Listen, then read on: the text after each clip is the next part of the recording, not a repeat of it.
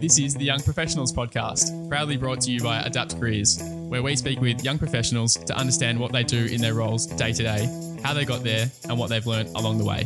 My name is Luke Marriott. And I am Nicholas Sargent, better known as Sarge, and we are your co-hosts. Sarge, what do our listeners need to do? To stay up to date and support what we're doing, please subscribe, like the episode, and leave a comment on any of our social channels. We can't wait to hear from you. Sarge, today we are talking to someone from the sports industry, and it's Chris Tetaz, who is the digital media coordinator at the Victorian Institute of Sport. Now, after attaining early entry into the La Trobe Aspire program when he was in Year 12, Chris began his uni career in a Bachelor of Media and Communications at La Trobe University. Chris locked in an internship at the Northern Knights Football Club in the now NAB League, where he got his first taste of working in the media industry through a sports context. Chris eventually landed an unpaid internship at the Victorian Institute of Sport, which meant he had to defer his uni degree and complete it over 4 years whilst climbing the ladder at the Victorian Institute of Sport. There ever since, Chris has been a massive part of their growth over the last few years, where he's loving working with all sectors of the Victorian sporting community, particularly in media. So Chris, it's great to have you on the show, mate. Yes, thanks for having me on the podcast, guys. No worries at all. Let's start where the most relevant stuff is in terms of what you're doing day to day. So walk us through what a normal day of a digital media coordinator at the great Victorian Institute of Sport is like. Yeah, okay. So a day in the life of a digital media coordinator changes every single day and every single week. What I do one week won't be the same as next week, as the media landscape's constantly changing and there's always new things coming up. But a sort of average week would look like on a Monday coming in to the organisation and just having conversations with athletes and staff members about what's upcoming, what might be of interest for filming or writing about or interviewing, etc. So a Monday, usually a normal schedule for our week. On a Monday, we'll do our newsletter. So we'll send out we've got about 2,000 subscribers on our Sports Express, and we'll send that out, and it will just be a bit of an update over what's happening, what's upcoming. A Tuesday, we usually try and lock in a couple of interviews or get out to some sports for some filming. We've got over 200 athletes and 15 different sports. So trying to get out to every sport's pretty tough, and, trying to build that relationship with athletes is quite challenging. So we try and schedule in some time to do that. And then throughout the week, we've got a team of 2. So we'll try and produce a couple of articles for our website that relates to the Victorian Institute of Sport. And then as we get towards the end of the week, we'll start planning for the following week. So usually we're trying to do as much as we can in a short period of time, but it does start to build up. Now, mate, that sounds like a pretty busy week, and you're touching a lot of different, tasks and disciplines in that. And before our chat today, you were mentioning that you've, progressed quite quickly during your time at the Victorian Institute of Sport. So why don't you step us through that and kind of where you started as your role and how that's morphed into what you're doing now and what you're looking after in your role now? Yeah, so when I first started doing my internship, it was very, I was there for one or 2 days a week, and my week would evolve around just the newsletter, so just Sports Express, which doesn't sound like much, but as I said, we've got over 200 different athletes. So imagine if all those athletes on the weekend prior were all competing, trying to track down all their results, see how they're going. But then I guess the challenge comes in how we add our Victorian Institute of Sport spin on it. So yes, that there might be a few hockey results on the weekend, but how did the Victorian Institute of Sport play their role in that performance? And that's where our unique angle is. And trying to figure out that and interview the appropriate people does take time. So that was like my sole role during that internship. And then as I've sort of gradually gone through, it's transitioned into from doing the Sports Express to then adding in an extra day where we'll actually go out to the sport.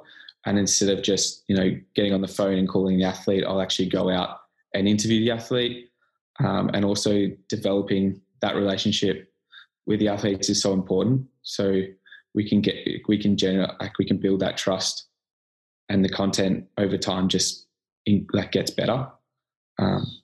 Mate, when you're saying the Victorian Institute of Sports athletes, can you just walk us through what that actually means? So are you guys sponsoring these athletes and they're playing in, I guess, like local competitions, or what does that look like? So the Victorian Institute of Sport is a high performance facility which offers select athletes scholarships. So what those scholarships are is that so athletes can get access to like high performance services. So that might include nutrition, sports psychology, performance lifestyle, physiotherapy, strength and conditioning, and it's all in the same building. So yes, athletes will still be in teams. They'll still, if they're hockey athletes, they'll still be under the Hockey Australia banner.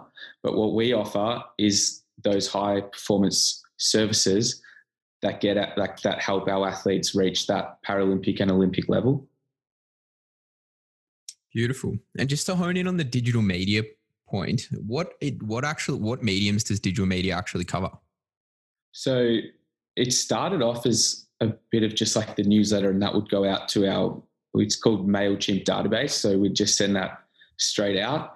But then like social media started to grow, we've had to grow with it. So now digital media isn't just a newsletter. It's of course Facebook, Twitter, Instagram, LinkedIn, YouTube, MailChimp, the website.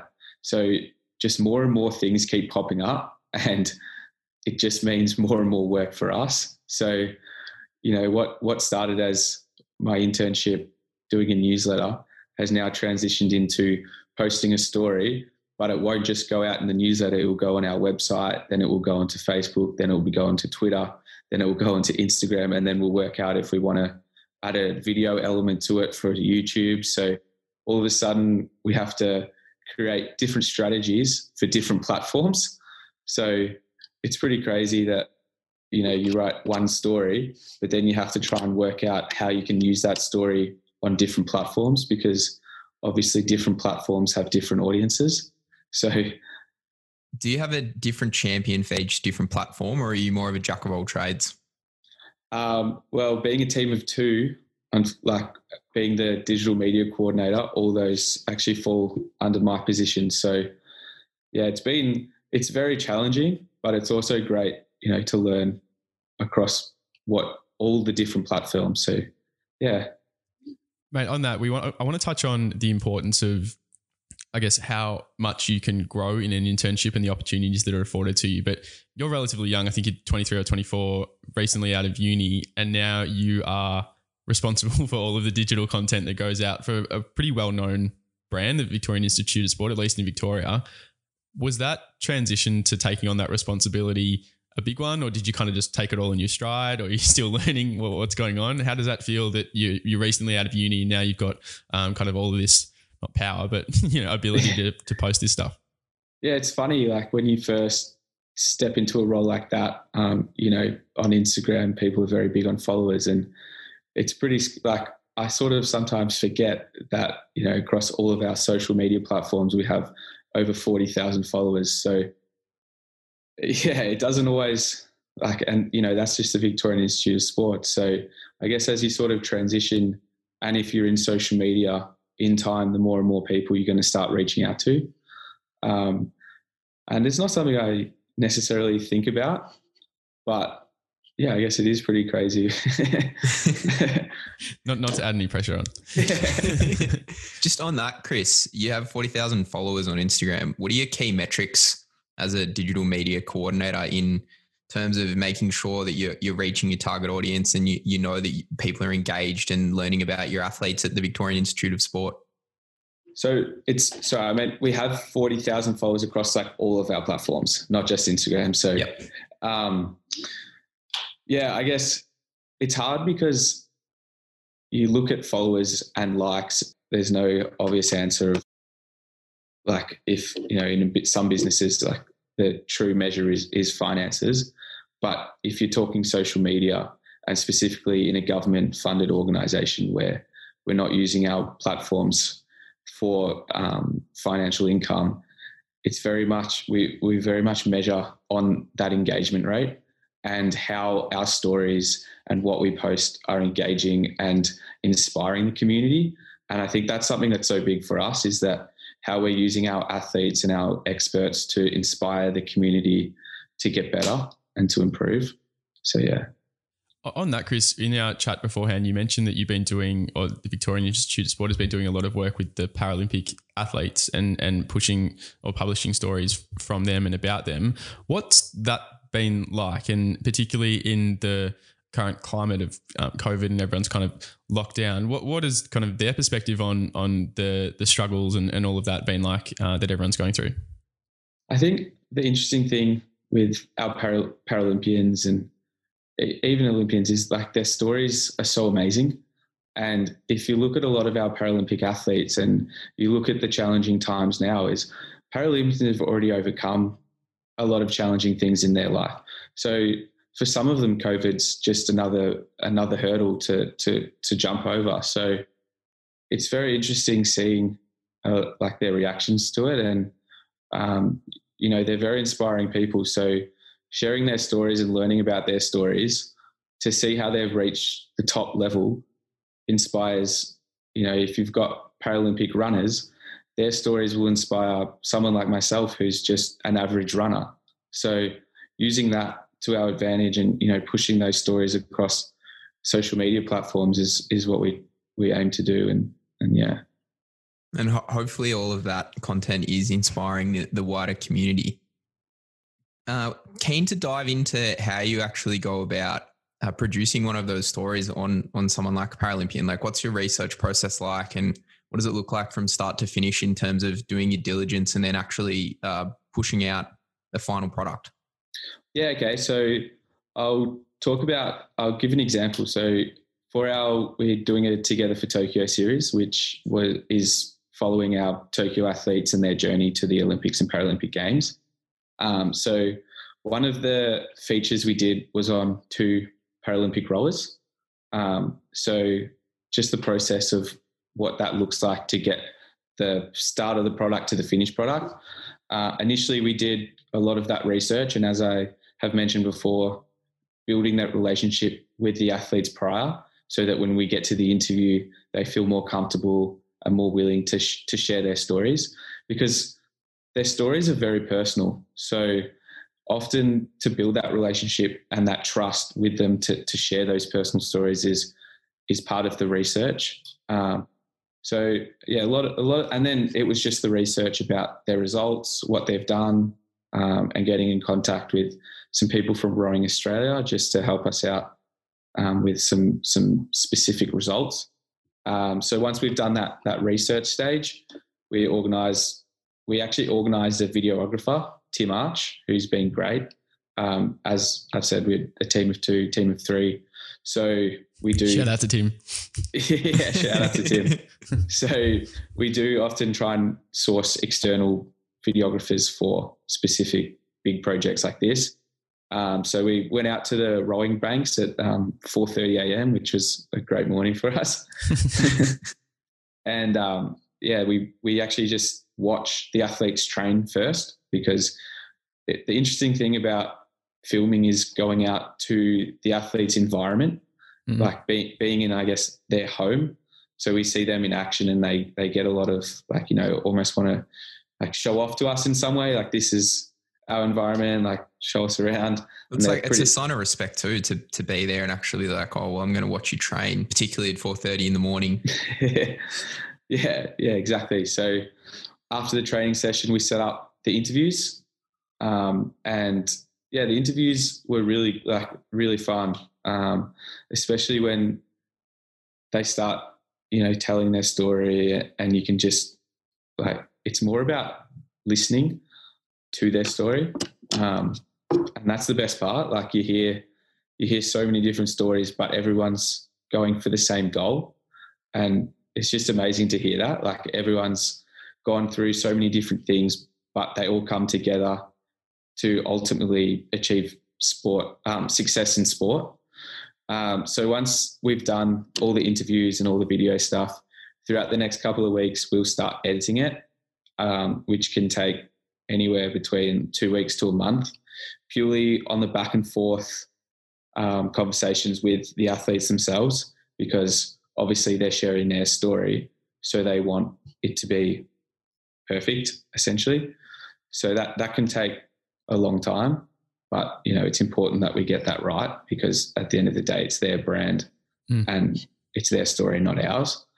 So yes, once we get through that stage, we'll then actually write up a bit of a media story to then attach with the video. So that can also take quite a while as well. But usually it's just, we've already heard the story, so it's just producing it. And then the fun part at the end is sort of creating, and that's something that is more of my, something I enjoy the most is creating that, the designs for our Instagram and Facebook tiles and stuff. So that's usually what we do right at the end. But then once it all comes out, it looks really nice, and it's you're pretty proud to be a part of a big project like that once it comes together. And then going back to the engagement and what we look for in social media, that's when you start to see all the results and the positivity that comes out of a story that you built from scratch. So, yeah. I think that's a really nicely detailed, explanation of that whole process. And it's super interesting to hear. But one thing that really stuck out to me there, and I guess it goes back to the how you've learnt to engage as more of, I guess, a journalist almost as well, where you said it's not our story, it's theirs. Was there any particular training that you went through, or books that you've read, or people that you followed that you're like, you're a really good interviewer because you listen to the person rather than come with your kind of own preconceived idea of what this story is going to be? Or is that just something that is intuitive to you and that's how you are? So it's funny you say that, because my boss, who's on maternity leave, shout out Ash, she got me to interview her one time just for a bit of training. And that was her one piece of advice. Like, it was always, listen, try and keep it conversational in the aspect of that you're listening to them. And that's what, people don't necessarily want to hear your voice. They want to hear the athlete's voice. So all that as an interviewer you're trying to do is just guide the conversation. I think we can probably take some tips of that as well. I'm just writing that down. Good advice for us. Yeah, exactly right. Well, mate, let's bounce back to kind of the start of your career journey, if you will. And by that, I mean roughly kind of year 10, year 11. Do you want to walk us through, I guess, what subjects you were doing at school, and particularly talk to hopefully students that are listening that are at that stage in their life now that might be looking to get into media or communications or journalism or any of those fields? Why don't you walk us through what your story was like during that time, and then kind of some of the decisions that you made and how it turned out for you there? Yeah, cool. So I remember year 9 going into year 10, we had to pick electives, and I had a really, really tough time picking electives because I always found that science was a compulsory unit, but media wasn't. And I could never, there was no media or art subjects that were compulsory. So all my electives, I had to pick from a range of media and art subjects, which I never really understood because I just wanted to do all the media and art subjects and wish I could only have to pick from the science subjects. So after, a year of saying, well, I don't want to do science, please let me do as much media subjects as I can, I finally got that over the line. And I was lucky enough at the end of year 10 to drop a couple of compulsory science subjects, which was nice. And then as I went through the years... I just want to stop on that so we don't forget about it. We don't have to say the school, but you went to a really well-known school in Melbourne, and so we did as well. I would not have expected that that such a regimented approach to saying, no, you can't do all these subjects would have any leniency. But I think that's a good example of, if you are really passionate about something and you really push for it, then, you can change the rules if you want to. And I hadn't heard that before. So that's cool that worked out for you. Yeah, it was cool. But then I was constantly, I felt like I was constantly having those conversations of, I want to do this, but going to school, they were sort of like, no, we recommend you do this. And I guess in going into year 12, that was one of my biggest sort of challenges. Was I really wanted to do a Bachelor of Media Communications, and I always knew that. But I really wanted to do 2 design subjects. Like I wanted to do media studies and I wanted to do visual communication. And I always had the constant battle of, well, don't do that because it's going to lower your ATAR and you're not going to get into, the course you're going to get. Like I constantly heard, we encourage that you do this. But the whole time I was like, no, like I want to do this. I want to work in media. I don't care what you say. Like, just let me do it. And just on that, Chris, what was the hurdles, if there were any, to get into the Bachelor of Media and Communications at La Trobe? So in my mind, I didn't really see where the barrier was. It was sort of more just the biggest battle I had was how people perceived at my school, how they perceived going into media. And it's crazy to think because, I finished school 5 years ago, but 5 years ago, media wasn't as big as it was today, which is weird to think, that it was only in 2015 that people sort of saw media as an industry that wasn't that big. And I just used to think to myself, like listing all these like AFL journalists who thought, I was like, well, hang on a minute, like you guys watch all these people on your TV every night, like the industry's huge. was that a reason why you were so passionate about it, more than just, I guess, the skills that you were going to get good at if you went into the field, but you could see that it is big and it's going to get bigger? Is that something that drove you? Yeah, for sure. Like I could just see how big, like at the time in year 11, year 12, like Instagram had only just come out. So to think of that now, like I just could see that it was getting bigger and it was going to go nuts. And I always loved design and making stuff, but I sort of knew that the industry was going to get bigger. So you had to start learning the appropriate skills to go with it. So yeah, that was, to me, that was media studies.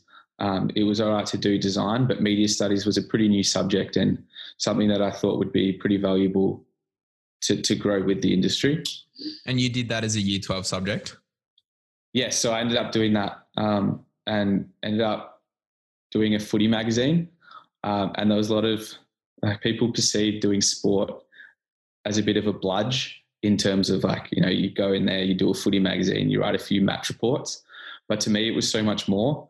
To me, it was writing a magazine, but writing stories and telling a story, which is something that ended up working because I was lucky enough to dux a subject at the end of the year, and also use my portfolios as part of an application to the early entry course into La Trobe called the Aspire program.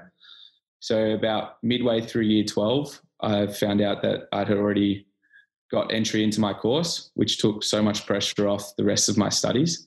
And ultimately, I think ended up helping me get a better ATAR than what I would have done if I'd done any other subjects, purely on the fact that I could relax a little bit. I took a lot of stress off myself. So I found that pretty ironic that doing the 2 subjects that were scaled down probably ended up helping me achieve a better ATAR than what I thought I initially would have.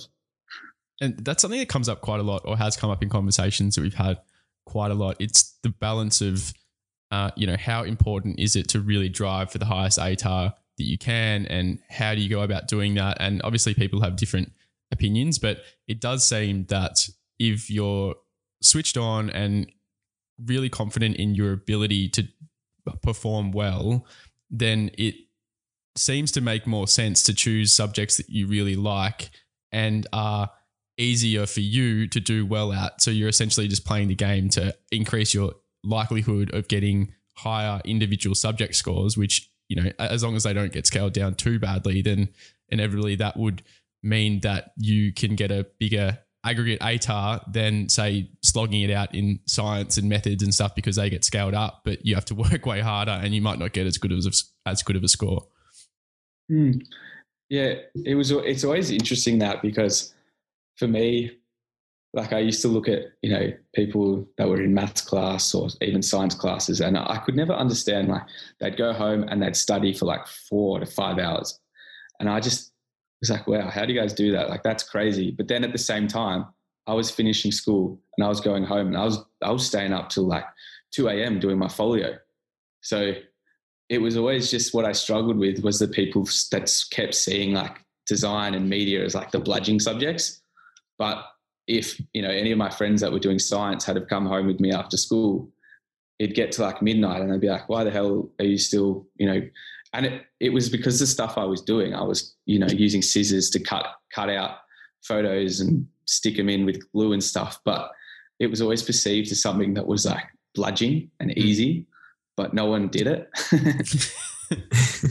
Oh, it's good that you're able to provide an insight into what different subjects are. And I think, there is that perception, I think, in some schools and by some people of other subjects like, I don't know, I think people can kind of fill in the blanks there. But it's important to realize that people like yourself, you choose to do those subjects because you're, one, probably good at them, or two, really passionate about them. And you really work hard at them just because they're not perceived to be as hard as specialist maths or whatever it is. So no, I think that's a really important perspective to have, especially for the kids that are listening that are at school now.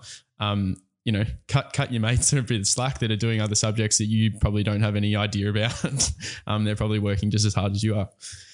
Mate, let's bounce forward a year or two. You get early entry into the La Trobe course. Why don't you describe your thought process in being really keen to get into that course? Because it sounds like you had that as kind of a carrot that was dangling at the end of year 12 for you from an early age. Like, when did you hear about the course? Did you do any diligence on that before you kind of, mark that down on the whiteboard as a goal for you? Yeah. So initially when I first was looking through all the courses, I knew I wanted to do some form of media and journalism. And, the first thing I did was search up media courses I wrote sport media courses in Melbourne. And the first course that came up was Bachelor of Media Communications with a majoring in sport journalism.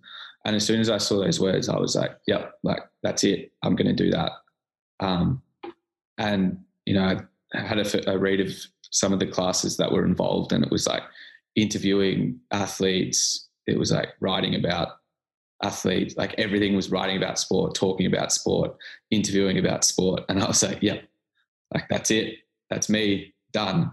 And then I sort of looked at the early entry aspect of it and I was like, sweet, like that's something I'm going to work towards. I'm doing a couple of portfolio subjects, doing some sport of my own. I'm going to apply for that, and with a bit of luck, I'll be able to get in and take a bit of stress off exam time. So yes, as soon as I read the word sport and media, that was me sold. And Chris, how did you find making the transition from school into studying at La Trobe? Yeah, so that was something I really struggled with. I was really shocked when I first arrived at uni because, as I sort of mentioned before, like a lot like the word sport and media, I thought it was just going to be an absolute breeze. I thought I'd love every element of it because that's what I wanted to do. I was there. But then when I got to uni, it was just a massive shock. You were accountable for everything you did, which sounds weird, but yeah, people didn't care if you went to uni. People didn't care if you weren't there. People didn't care if you didn't hand your assignments in. But if you didn't, no one would tell you. So it sounds bizarre, but yeah, like someone that, had never missed deadlines or always got to class on time, to get to uni and start missing assignments, lectures, like it was just a shock. I was waiting for someone to email me saying, hey mate, like don't forget to submit your assignment tomorrow. And those emails just never came. So and how did you adapt then to, because you obviously worked it out because things panned out all right for you. How did you get better at dealing with that? And I'd never failed a subject in anything. And all of a sudden in the first 6 months of uni, I'd failed one subject. So I guess in some weird way that failure was kind of good because it showed me a lesson. Well, hang on, like you've actually got to put some work in here. And another thing that really helped me was actually going out into the world and getting just a part-time job, because, it started to, I guess, make you value an income and, what working was actually like. And even though I was working in a restaurant, it still sort of started to show, well, hang on, like the world's actually pretty tough. It's not just streamlined like it is at school. And whilst at school, I had some big battles with, trying to get into my media subject. The world was even harder out there than stuff like that. So yeah, I guess that failure was something that really helped me, because I never wanted to feel that feeling of failure again. So I decided, I'm going to start planning out what I have on. So I remember writing these big lists of due dates and my subjects, and had a really big goal for myself over the next 6 months. I would show up and I would try and do well. So I think for anyone that's at uni listening at the moment, or any kind of area of their life where they're past high school but getting assessed on stuff, a couple of people have spoken about failing a first year subject as being kind of their favorite failure because it's taught them all the lessons that you just described. So I think it's really important to kind of hammer home that obviously you don't want to fail anything in the first year, but if you're worried about, like, crap, what am I going to tell an employer in an interview now that this has happened? If you can put in some processes to really learn from that and just show how you've learned from that, it can turn into a pretty good story that you can explain. Actually, no, this is something that I mucked up. This is what I learned from it. And now this is why I do things differently. But yeah, I know that a lot of people, when I was at uni, failed a subject, they're like, oh my God, my life's over now. What am I going to do? Never going to get hired, but it's not all that bad. Yeah. Mate, you described in our previous chat, an experience from the journalism perspective that you had while you're at uni, and that kind of changed your perspective on, I guess, where you wanted to go. Do you want to walk us through that and kind of what happened there and what you chose to do after? Yeah. So once I decided to, put into uni and give it a crack in the next semester, I saw a really cool opportunity that our university was offering around going to a live press conference with Carlton Footy Club. So naturally, I thought that would be awesome. So I made my way out to Carlton, and when I first walked through the door, I was just absolutely shocked. It wasn't what I thought it would be. So, like, first of all, I saw Sam Petrescu-Seton there, and I was like, sweet, like, we're going to interview him. This is going to be great. As the interview started and sort of going through, I was just sort of I was shocked with some of the questions that were being asked. And I could see that he was up by the microphone, really struggling with what to say. And I was just really shocked that some of the questions weren't really helping him out. They were sort of just putting him on the spot, and you could see him struggling.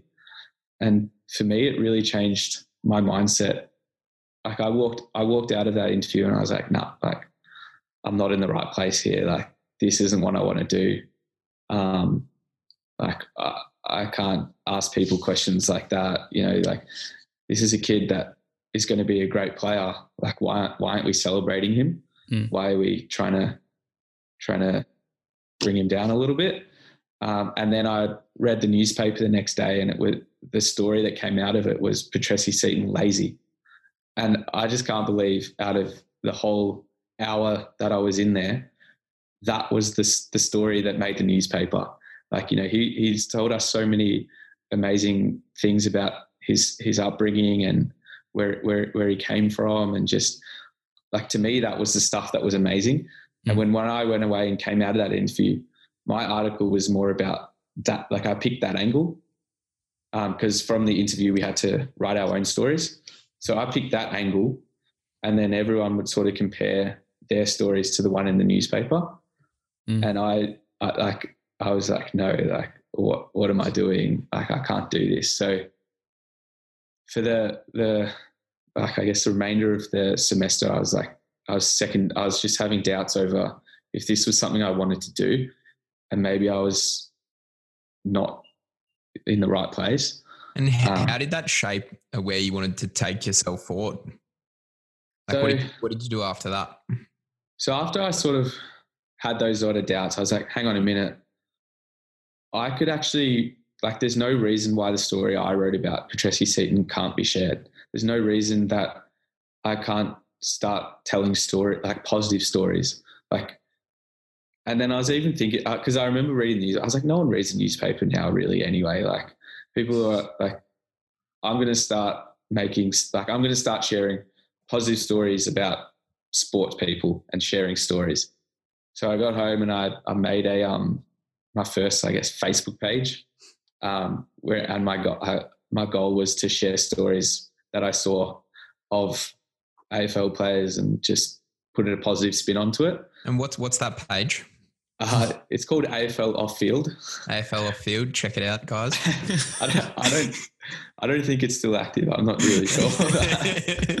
Well, we'll soon find out. Yeah.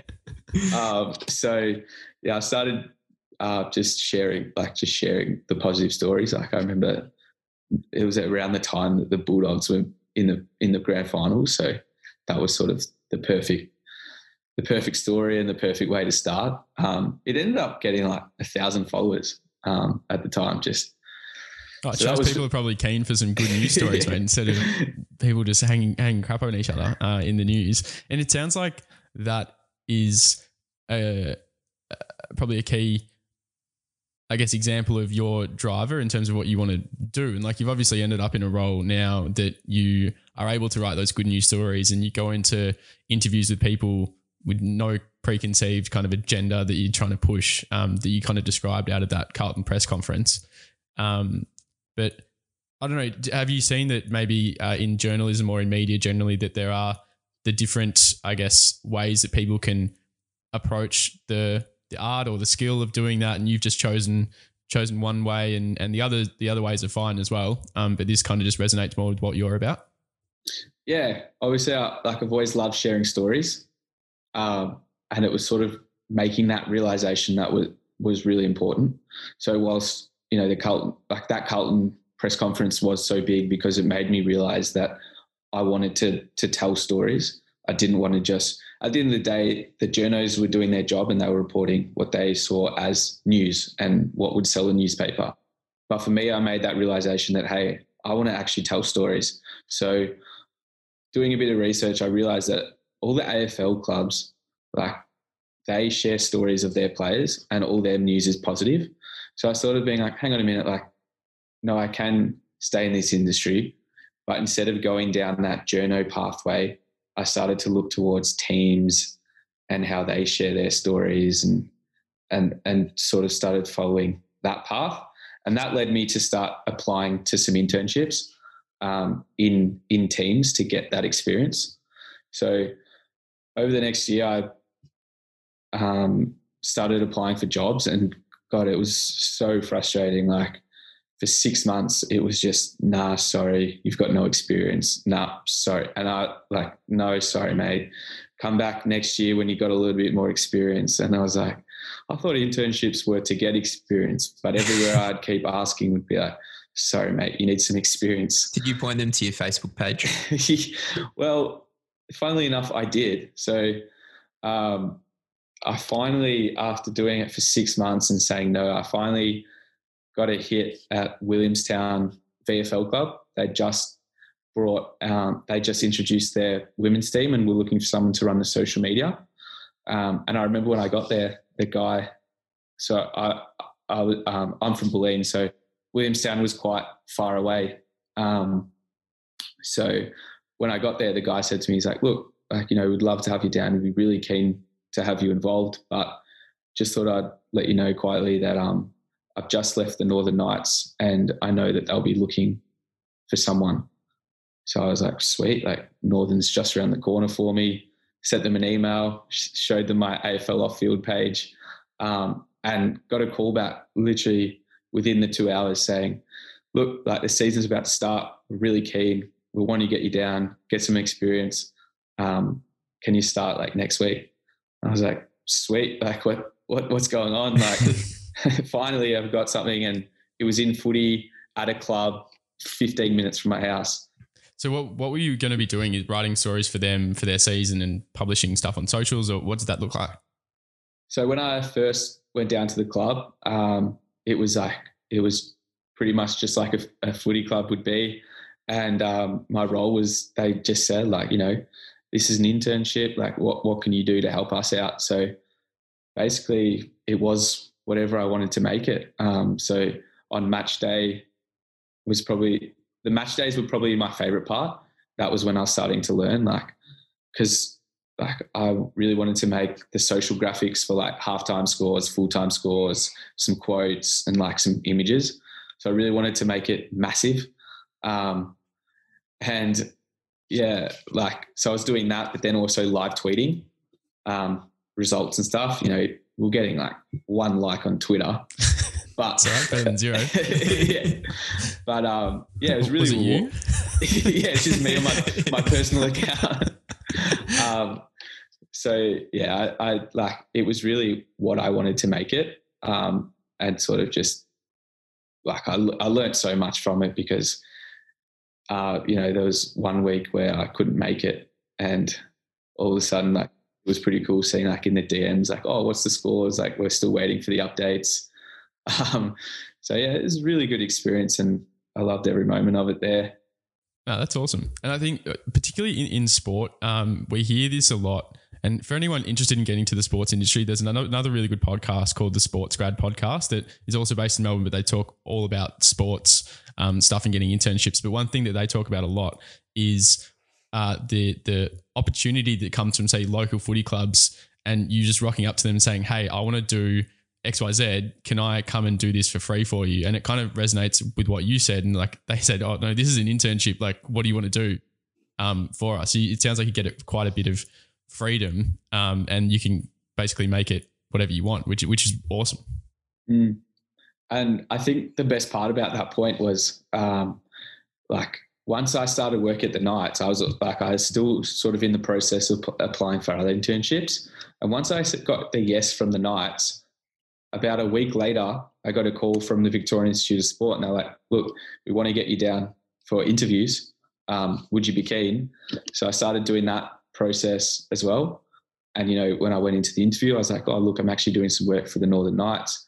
It was like tick straight in, and then got the call, and they were like, look, we'd love to have you down. And I was just amazed that, you know, I'd been applying for 6 months and I hadn't had 1 hit. How much experience had you had at the Knights when you applied to the VIS? I'd done a pre-season, so very limited, but it was just... It's experience. It was just so funny that, you know, having that on your resume was like, they like, you know, that was like, tick, like, we want him in. And yeah, then all of a sudden I had to make the choice. Do I do 2 internships and defer uni, or do I just do the 1 internship and keep going with uni? And I made the choice to defer uni. So I ended up extending my 3-year course to 4, and then decided I would work at the Victorian Institute of Sport. And yeah, it was very hard. It was one of the hardest things I've done, having to juggle like working with 2 internships, still doing a bit of uni on the side. So yeah, it was very challenging, but probably one of the best decisions I've actually ever made. Oh, mate, it's panned out amazingly for you. And I think on the point of like slowing down uni or deferring uni, it's not a bad thing. And a lot of people sometimes think, oh, okay, like, should I not take a gap year, or should I be doing full-time study all the time? But I think contextualizing your learning and actually doing something you want to do is super important. So I think it's a good one for listeners just to be mindful of. One last question before we wrap up. What advice would you have for students who particularly might be getting a little bit of a pushback from either their parents or teachers in terms of like the direction they should be taking when they want to go one way and maybe their teachers and parents want them to go another way? What advice would you give to those students? Yeah, that's interesting. I guess how I would say it is I'd start off with what's the worst piece of advice I've been given. And I still can't stand when I hear this. Was all throughout school, all throughout uni, I always hear people saying, there's no jobs in media, Like, you're not going to get a job. And I just can't stand that piece of advice, because if you're passionate about something, you'll find a way to do what you do. And at the end of the day, 4 years ago, if you said to me that I'm in a team of two, 4 years ago, if you said I'd be one of the team of two working at the Victorian Institute of Sport, I would have laughed at you. But yeah, I guess my piece of advice is that there is jobs and someone has to do that job. So why not make it be you? If you're passionate about something, you will always find a way to do it. So, and I guess even further to that, hopefully we have some parents and maybe teachers or career counsellors at schools listening as well. What is some, I guess, gentle advice for them, particularly about industries that are evolving so quickly, like media, and they're being influenced by social media and the progression there? What is advice to those people who are telling their kids and their students to do or not to do something based on kind of their own lived experience rather than what is actually happening? Well, I guess I'd say to that, 5 years ago, my job didn't even exist. So that's only 5 years. So if my job didn't exist 5 years ago, what jobs are going to be there in another 5 years? If you look at the media industry, I still think it's one of the biggest growing industries. And I think that we will keep trying to find ways to do our job and to do our job better. So I just say, to look at job, like if you look at job titles right now in digital media, everyone's got different job titles, and that's because the media industry is so diverse and it's constantly changing. So yeah, I'd say, just keep at it. Yeah.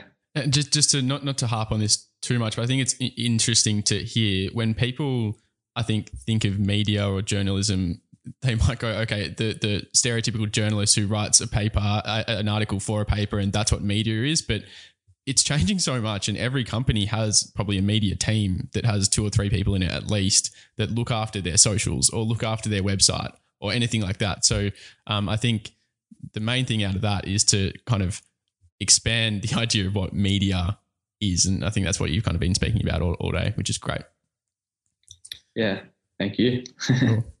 All right, mate. Well, we really appreciate you coming on. It was great to hear about your journey, and it's certainly a different one in terms of the early access to uni in year 12. And you're super passionate about getting into sport, and you made the kind of the tough decisions to change your subjects in year 10 and then extend your degree, and you've made some sacrifices there, and it's really panned out for you quite nicely. You're working at the Victorian Institute of Sport now and doing great things. So really appreciate the time, and it's great to have you on.